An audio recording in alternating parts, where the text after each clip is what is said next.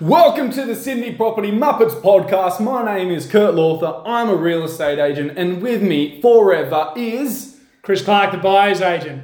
Beautiful. We've got this smooth now. We do have it smooth, but let's make it confusing this episode, Chris. Yeah, good one, that one, because we've discussed this, and this one is probably going to be the most confusing episode we've done for you, not because of the way it's structured and so forth, just because of all the different and almost bipolar nuances, perspectives, and because it's such a property is a high volume transaction. It's not like you get a dodgy electrician out here where it takes another $200 to get a proper electrician to fix something up. We're talking hundreds of thousands, millions of dollars. Emotions. This is what we're all about, Chris. Correct. Now you would have seen from the podcast link or the YouTube link, please like and share and so forth, is we are talking all things guide price. So I thought a bit of history just to really recap or set the frame. So end of the 90s, 25 years ago, median house price of Sydney, somewhere sort of circa $500,000, maybe a bit less, bit more. But as an anecdotal number, let's say 500,000-ish. When properties at that point were put up for leasing, let's say it's listed for $500,000 and it was sold for, let's say, $550,000. That's a 10% difference between the guide price and what it was then sold for. Go to today, median prices are now up like 1.3, 1.4, but let's use the example of property now is listed for $2 million. It's now sold for, let's say, $2.4 million. So the numbers are bigger. Collectively, the numbers have all moved forward. Yep. But also that difference is instead of 10% is now 20%. Right? So that's give you a bit of an idea of where things have shifted and moved to, that's now the new norm. Yeah. What I'm talking about there is not unheard of. Kurt, for you as a agent with sellers, what's their perspective, or how do you go about it with them? So it's kind of a two-part thing. I'm going to split it first into myself. I like to be as ethical as I can. I like to be I follow the law to a T, and I'm also on my vendor side. So if I'm going to a vendor and I'm pitching for business, the way I basically structure is saying, look, these are the properties that are as comparable as we can to yours, and this is where we need to guide, whether it's a guide price or a range, because this is where all the data is showing that your property is likely to sell. We are aiming for as much as we can, and if someone wants to, for some reason, offer $1 million more, brilliant, but this is where your property needs to be. Now, I don't think there's many agents that are, like most of the time, no one is spot on to the dollar. So that's where we are allowed as agents to have a range. And so people that know with the range can't be bigger than 10% from the bottom figure. So if you have a range of 900,000, you can have up to 990,000. So sometimes you see that price and go, it's 800 to 880. That's a weird number. Why is it 880? But that's the reason. Legally, they can't have a bigger gap than 10%. Yeah. Now, sometimes that might be the agents and the vendors don't exactly agree. They're happy to work together, but they don't exactly agree. I generally don't like to do that because people are just going to pick the bottom number anyway they want to come through. So for me, I like to just list it as generally one price and to give people a range. Now, what you got to be careful as an agent is you don't want to overcook a property, which is often what your vendors want to do, because vendors expect the property to be whatever. They think that your property is worth. It's gold. It's the best property, which is very true, and we would love to attain those figures. The thing is, when vendors try and attain those figures and start there, often people now have the perception that if a property, just say it was the agent thought it would sell between 2.8 and 3 million, if you do list it at 3 million, you run the risk of no one rocking up, because they also think it's going to go for 3.3. Yeah, I think when you see a property listed for 3, I even expect it not to sell for less than 3 or at 3. Especially the first weeks on the market, I'm expecting that's the minimum it's probably going to be sold for. And like as you said, 3.3, 3.5 even. And a real life example is I had a property that we originally on the market were guiding 2.6 first week, and we basically almost had crickets coming through the property. We then told the vendors, look, we need some interest. No one's seeing value at 2.6. So we dropped it down to 2.45, and immediately we had interest. When you say don't have interest to having interest, so is that the number of people coming? Was a good people coming through, and you're following up, and none of them were interested? Did you have no one coming through? So therefore, no one followers? from memory in this case, but in a general sense, you might have somewhere between, could be 3 to 10 people. Yeah. But either way, they're saying they don't see value at 2.6. So how do they say don't see value? They just say... So we asked a lot, people probably hate this question from agents, not hate it, but it's like... Don't enjoy it. What do you think of our price guide? Because it also kind of means, we're asking, you're probably lying buyers or trying not to give away, but buyers will be like, it's probably a bit too expensive. We do get that a lot. Yep. And some people like saying, I like the property, I don't think it's worth 2.6, I think it's too high. And therefore we need to let the vendors know that. And with our feedback, because we've received it, we need to do what's in our best interest for the vendor, legally and ethically. And so where people were saying they saw value was probably more around the 2.45, 2.5. Yeah. So then we had to do some communicating with our vendors to let them know, look, we do need to drop our guide or improve our price, I like to say, to 2.45 to get interest. Yeah. To get people, okay, that's where people are saying there is value. Now at auction, because where people saw interest, they ended up fighting over the property and it ended up going for just over 2.6. Yeah, interest drives it forward, right? So I think that's great and a really good experience from your standpoint, but I will say, Kurt, you're probably in the minority rather than the majority. I think that's what makes it attractive. If I'm selling a property, I'm going with you, not just because of our friendship and so forth, but because of expectations. But I'm going to pull the answer out is that most agents don't operate that way.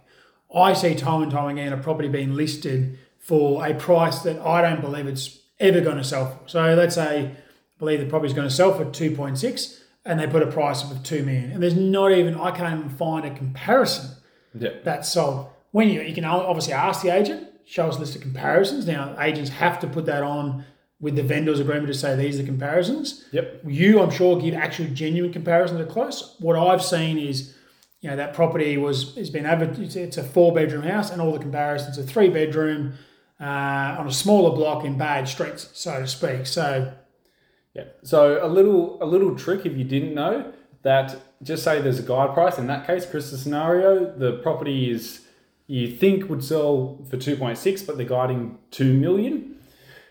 If you put an offer to the vendor and it's not accepted, and it is above the listed price or the range. Oh, yeah. This is a good tactic. Yep, keep going. And on price, not conditions, on price, it is rejected. The agent legally has to move the property up. Yeah. So that's 100% true they do. So if they communicate back to you, say they've rejected that price, they do have to move it up. Loophole again that I see a lot of agencies, they never reject the price. Let's say it's an auction campaign. And you might chat and say, look, present us a price, guide price of 2 million, we offer 2.1 or whatever it may be. Instead of them actually using the word reject, they say our vendor has decided, appreciate your offer, but our vendor has decided not to look at any offers and proceed through to the auction. In that scenario, they've not rejected the price.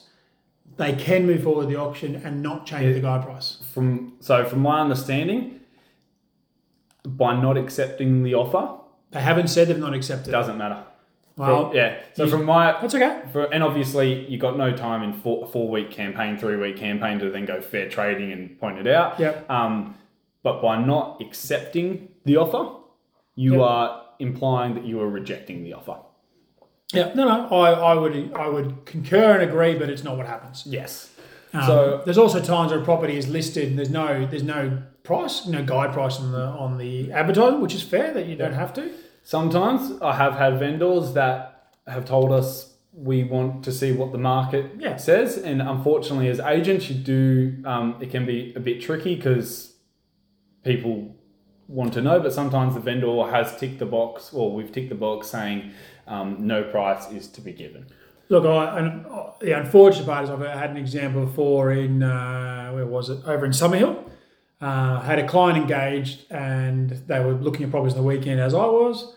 They've got 2 kids. So the husband went to the beginning of the inspection and understood and was informed the guide price, which was 1.2 million.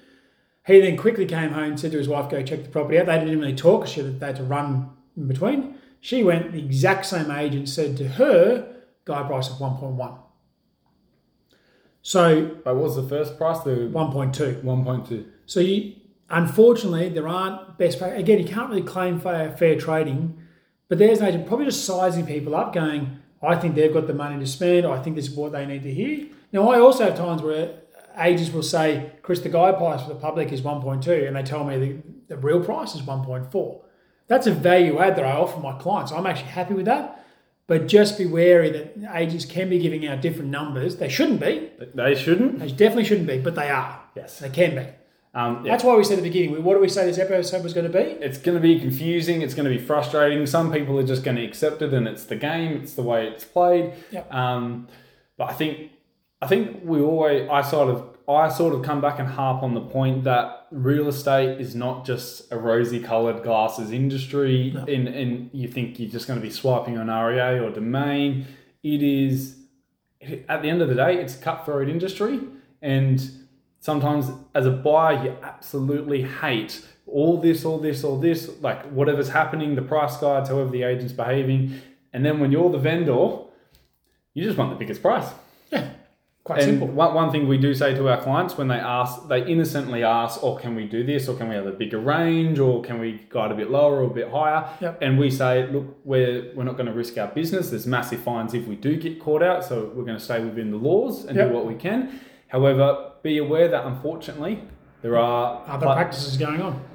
And unfortunately there's not Big Brother looking at every single... Very challenging, right? So I was connected with a client last night to negotiate on a particular property. Something I offer is to just purely negotiate. So they've found the property in Taramara.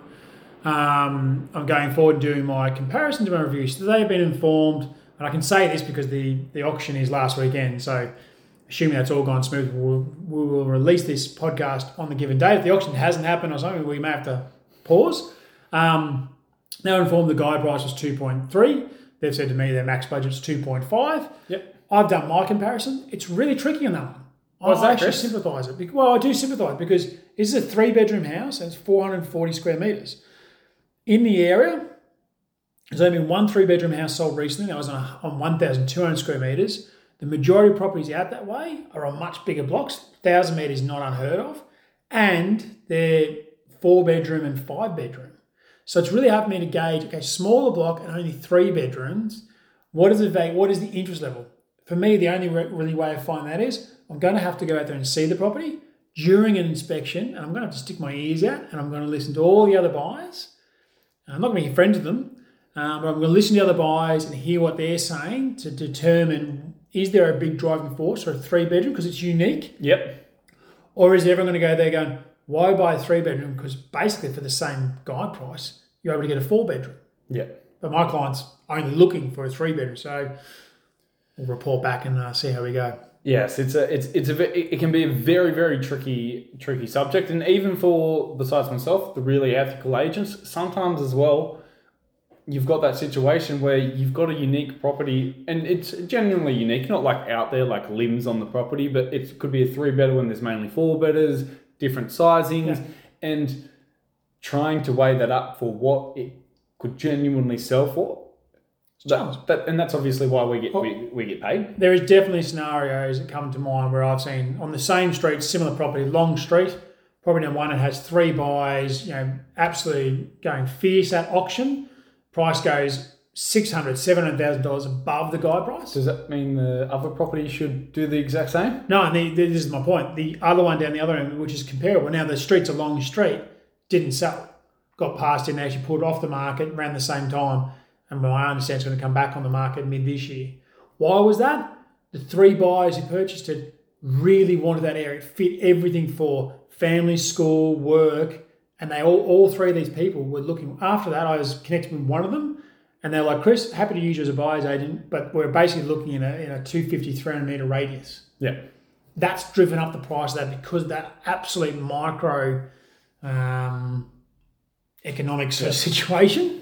Yeah. And 500 metres away, crickets. Yeah. Well, I was going to say, from a selling perspective with the price guide, firstly, make sure with your agent, if you're selling the property, you've got comparables that are actually genuine, actually true. And I think want to hear that from the agent. Ask them to be as truthful as you can and genuinely mean it, because at the end of the day, if you just want to people hate to admit this, but a lot of people choose the agent because they set a higher price. That's true. Yeah. And One thing I haven't covered off here. Yeah, that's true. yeah, and unfortunately, that agent set a higher price. I want to go with them because that's how much money I want. Greed is not good, but greed is there. If you think about it, you should be choosing an agent, one, if you do like them, two, on their processes and what they can offer and bring to you. I think the track record. Track record is one thing. I wouldn't always go off that because sometimes an agent might be getting some really good prices, but you don't understand in the background that they could have actually been getting a lot more. Yeah, I just think at least it's a data point outside of what the agent's saying to you. Yes. All right. I think that kind of wraps up this confusing episode. Am I fair to say that? I reckon we'll probably cover it in another topic because it's forever going to be a something. A hot topic. Hot topic, yeah. Burning platform is one of my old bosses used to say. Burning platform, I like it. Yeah, but I didn't know it was annoying. He always said everything was a burning platform. All right, 3 quick questions. So, Kurt, on to you, asking me. So, we're going to go back and forth here to ask each other 3 questions. The first one's on property. Last one's not. Middle one could be anything. We basically, the rule of thumb is we can't defend ourselves. Yep. 1-word answers ideally. But obviously, if it's property related, we feel like we get a little bit more context. We're giving a little bit of rope on the first question in particular. Perfect. So I've actually already given the answer away from this, Chris, from the episode. So I hope I was listening. Hope you're listening and hopefully you know. What is the percentage an agent can guide with a range? Oh, beautiful. 10%. 10% from the top figure or the bottom figure? Bottom figure. From the bottom figure. Nice, Okay, nice. I like it. 10 points. I don't know if I would have known, actually detailed known. I knew it was around that. I could have easily said the top price or the bottom price prior to recap. You know it's not as important because it is important, but you're already trying to work out the price anyway. Yeah, I think I've got a lot of other factors I look into rather than the guide prices. Yes, something, but it's not something I base. Whereas a selling agent has to know that. Well, and also a buyer out there. We've got to get this fast, but I think a buyer out there who's not using a buyer's agent puts a lot of value in that. And I'm saying I don't put any value, but I probably don't put a lot of value in it. Yep. Okay. Great first question. Short and sharp. Number 2. What's been the biggest price, biggest price above a guide price you've sold a property for? So you've listed for 2, you've sold for $100,000 more. What's been the biggest gap? Oh, we're probably talking $1 million. Yeah, it's okay. Over $1 million. Can I expand on this one? No. Oh. Another time? We've got to keep it short. Yeah. No, fair enough. Fair enough. Go back. We'll come back to it. Question 2. How often do agents get the price right? 1-word answer? I'll give you maybe a couple. Only because if an agent and I are talking, like off record or whatever, they're quite often very close. If you're saying specifically the guide price, almost next to ever. But then I don't think that's actually what they think it's going to sell for. Yeah. Anyway, okay, you can buy an apartment, same amount of money. Yep. Right, it's in Sydney. One's a 3-bedroom, 1 bath, no car park. The other one's a 2-bedroom, 2 bathroom, no car park. Which do you go for? Same complex, same strata, same view. 3 better. 3 better. Cool.